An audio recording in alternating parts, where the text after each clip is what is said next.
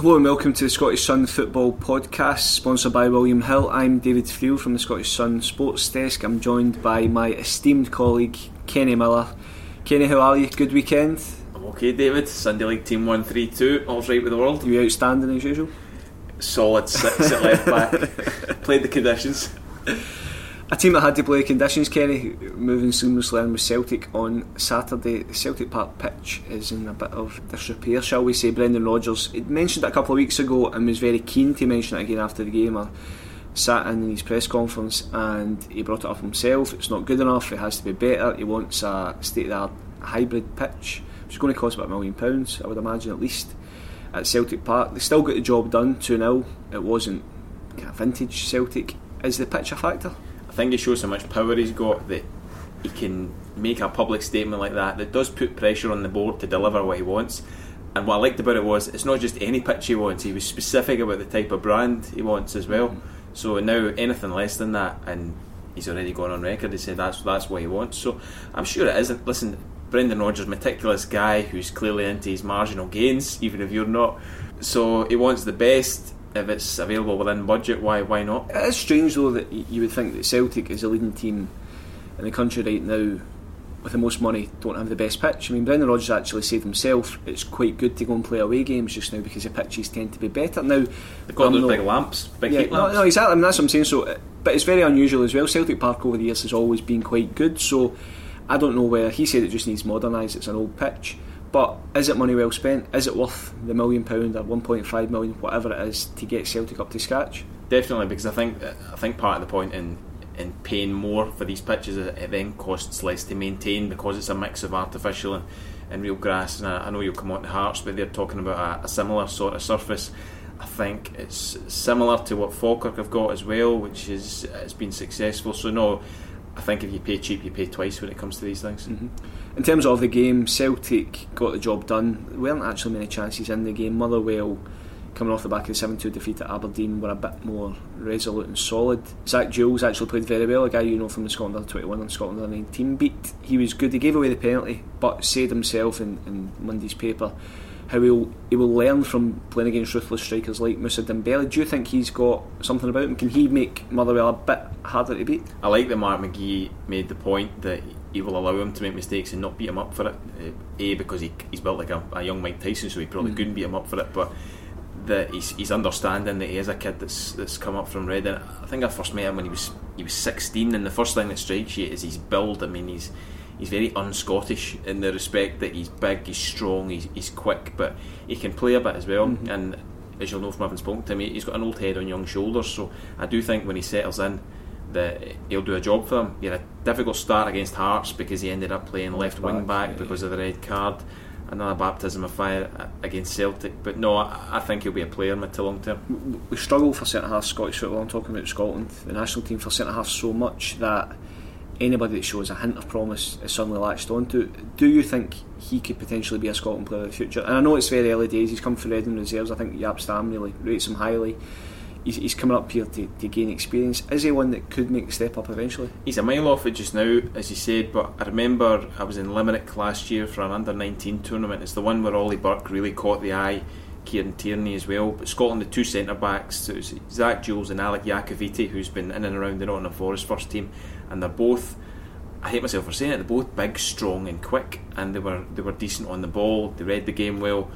So because we're so short of centre-backs, if we have anyone that shows even a slight hint of promise, we really need to look after them. So I do think there is a lot to work with Zach Jules and Alec Iacovitti. In terms of Celtic, it's just one after one. I mean, I'm looking at the table here. 73 points from 25 games, which is absolutely staggering. Celtic have only dropped 2 points all season. At home, it's now 13 wins, no draws, no losses, 34 goals for and 4 against. I mean, Mark McGee said after the game that, Pittodrie aside, he thinks Celtic could easily go through the entire season unbeaten. Do you think it's going to happen?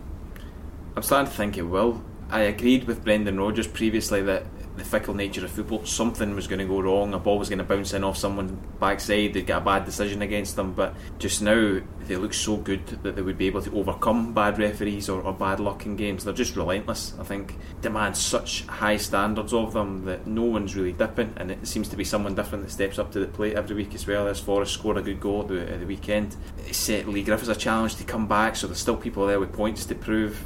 No, I just don't see Celtic taking the foot off the gas. In terms of, briefly just touching James Forrest, he has been one of the success stories of the season for Celtic, but even in recent weeks he seems to have raised at another level. Liam Henderson for the Sunday newspaper spoke about how James Forrest was a role model for all the Celtic Academy kids, given that he's done it for now a sustained period of time. He's played for Scotland, played in the Champions League. Has Brendan Rodgers revitalising James Forrest been one of the most impressive aspects of his management, do you think? Because it was a guy who looked, by all accounts, his way out of the club. I think that's the best thing you can say about Brendan Rodgers is the work he's done. He's like a football womble. He's taken what he had and got the best out of it.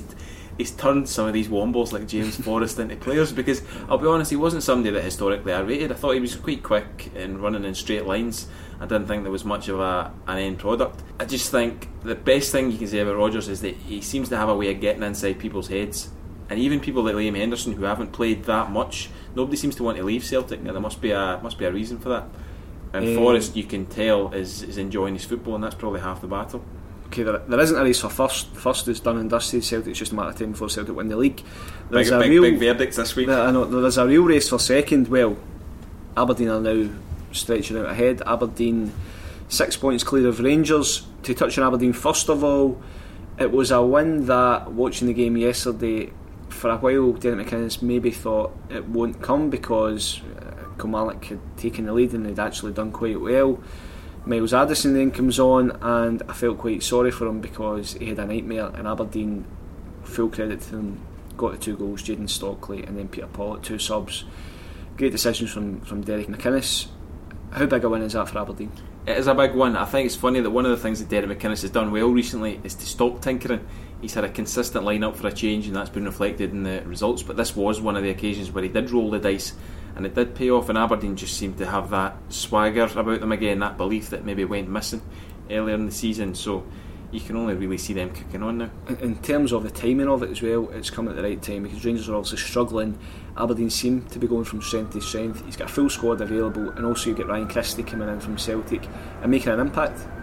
I said at the time when Ryan Christie came in, I thought he would produce more than Maddison. You can say what you want about Maddison's natural talent, he's obviously gone back to Norwich, but the end product wasn't always there with him. His assist and goal tallies weren't that great, whereas Christie's someone that has hit the ground running, and his goal last week was tremendous, great technique. So they've strengthened well, and as you say, if you can get more out of people like Pollock, it's a bit like Brendan Rodgers getting an extra player in James Forrest, you're going to get the benefit of that. Aberdeen are now 6 points ahead of Rangers, and with a goal difference of 21 better, which is an extra point, so it's effectively 7 points ahead of Rangers. Do you expect them to hang on to that second place? I always thought at the start of the season and for most of the season that Rangers would finish second, purely because of the budget and the fact they should. Studies bear that out. But Rangers have been such an unmitigated shambles recently that it's now looking more and more unlikely. I think it would be Rangers losing second place rather than Aberdeen necessarily doing that much to earn it. Rangers discuss, I mean, a defeat against Dundee I felt were very worthy of it, especially in the first half. I thought Dundee approached the game really well. They were relentless, they hounded Rangers, they getting about them. There's some really, really good performances. Cammy Kerr, Darna D, Mark O'Hara. They got their 2 goals. Was it all about Dundee being good or Rangers being bad, or a mixture of both? I want to start with giving Dundee credit. Mark O'Hara's been one of my hobby horses this season because Kilmarnock drummed them out the club. Lee Clark wasn't even bothered about getting a sell-on clause or anything put in that deal. He just wanted rid of him, and Paul Hartley has reinvented him in a position no one saw coming. His attitude's brilliant, natural ability. I think Craig Whiting's kicking on, Cammy Kerr we've discussed. So from a Dundee perspective, there's a lot to be positive about on the strength of that. Where do you start with Rangers? West Foderinger's not as good as people have made him out to be. I raised the question in the office earlier, did Joe Garner deliberately get booked to save him a shift against Celtic?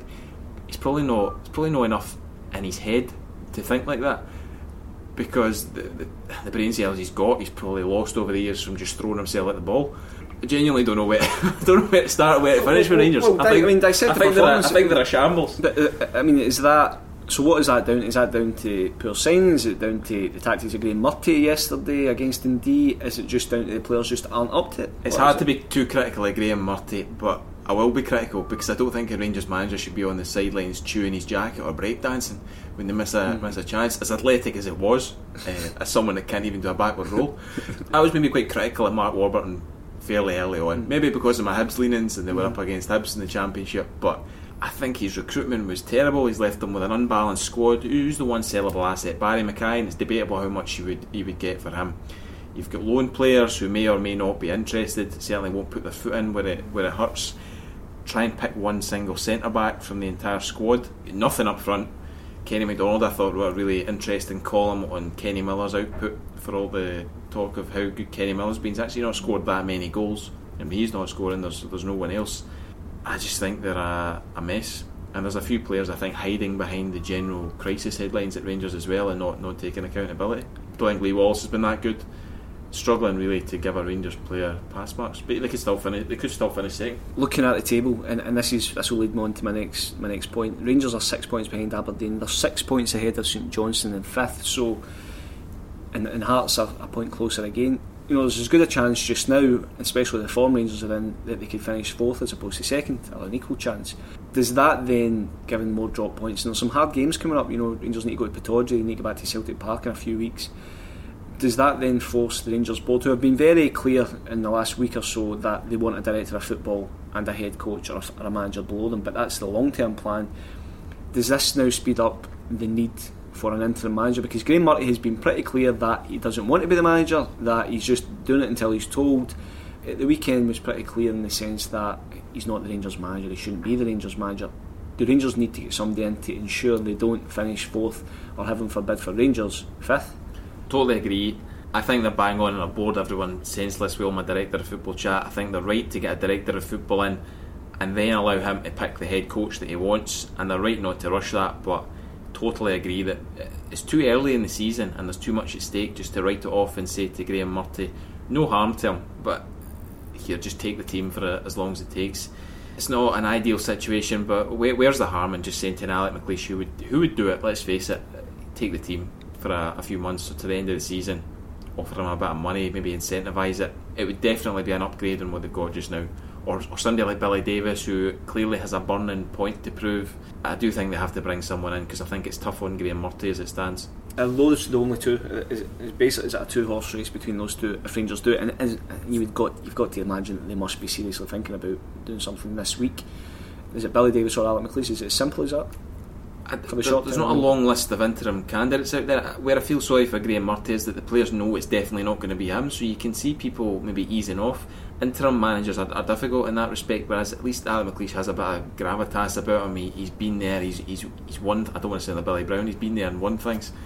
Billy Davis, I think, would command respect maybe by fear as much as anything, because he's certainly an interesting character. I don't know, there's not many candidates beyond that, is there? No one certainly springs to mind. I see Jimmy Calderwood when I play squash on a Monday night. But see, all joking aside, do you not think that someone like Jimmy Calderwood would do as good a job as anybody right now? Because I'm not talking about a guy coming in to revolutionise the club in 3 months. I'm just talking about a guy to come in, steady the ship, get Rangers playing to a structure and a system, and getting the best out of players. We spoke about Brendan Rodgers getting the best out of players who are underperforming. There are clearly Rangers players there who are underperforming. So is somebody like Jimmy Calderwood that ridiculous? I think there is something to be said. You know, Jimmy Calderwood would get the players laughing and joking again, and we're not talking about when Alan McCoy was getting players to put the ball off his backside or whatever was going on there. But if the players are enjoying their football, then that's half the battle, and Rangers theoretically have better players than the rest of the league, bigger budget than the rest of the league, so you think that would lead to certainly a short-term boost, and that's all Rangers really need. And you know we'd be up for it. So no, I don't think it's as ridiculous as it might sound. Long-term director of football is what the club want. Our Sunday newspaper, Ken Lawrence, one of our English-based reporters, had Ross Wilson as the favourite. Boss Wilson was the headline that I quite liked. Simple, which is always best. Director of football, we don't know if it's going to definitely be Ross Wilson. He was a favourite, but is that the sort of profile we should be looking for? That a young, up and coming, well connected, modern guy, as opposed to some people say Art McLeish, director of football, for example. Is it the Rangers need someone with modern outlook, modern ideas, and a real idea of how that role should work? It's a nonsense to think you can just stick an experienced token name manager in a job for a specialist. Ross is someone I've known for a long time, since he was at Falkirk. Listen, he's as good a networker as I've ever seen. He's got an extensive contact book in Scotland, England, throughout Europe. His career has been one upward curve. I wrote at the time he'd be the ideal candidate for the performance director job that Malcolm Mackay got. He would be the outstanding candidate for Rangers. I just don't see the argument against it. There's been some hysterical nonsense said this week about director of footballs giving managers players they don't want. It's just not going to be the case.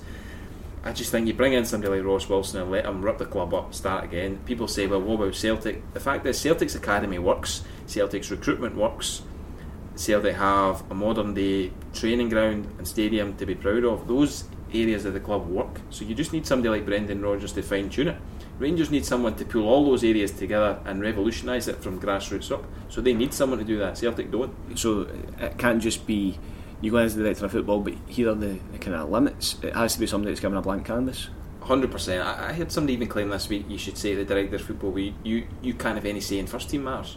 You can't help identify first team players or the strategy, and it's just a nonsense. It works everywhere else apart from Scotland, whereas we have these outdated ideas. People say, oh, it's a continental thing. You mean these continental people that have worked out how to play football? Mm-hmm. Oh, I'm away in my wee director of football right now, but I just think it's not for everyone. Celtic don't need it, Rangers do. They need the right guy. Personally, I think Ross Wilson would be nuts to do it, although I can understand the appeal of the challenge, but he'd be the outstanding candidate. So if they can get him, go and get him, because he'd be the best signing they could make. Hearts do have a director of football, and a seamless link here. You're getting good at this. One each against Inverness on Saturday, which was a surprise for me. I thought Hearts would win the game comfortably.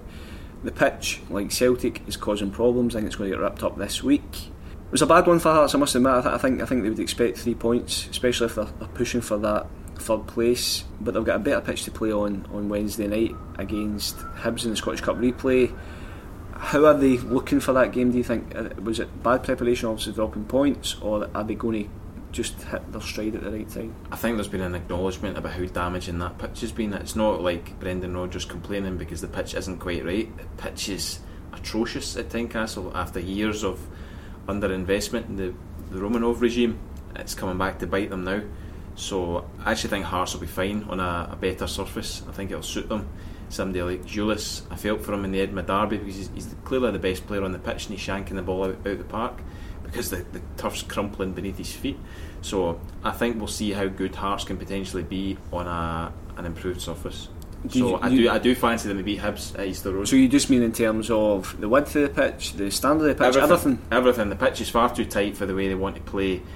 It's too bobbly. I mean, it's not even as if it's a dodgy surface. It's a terrible surface. It's completely undermining the way they're trying to play. So I would cut.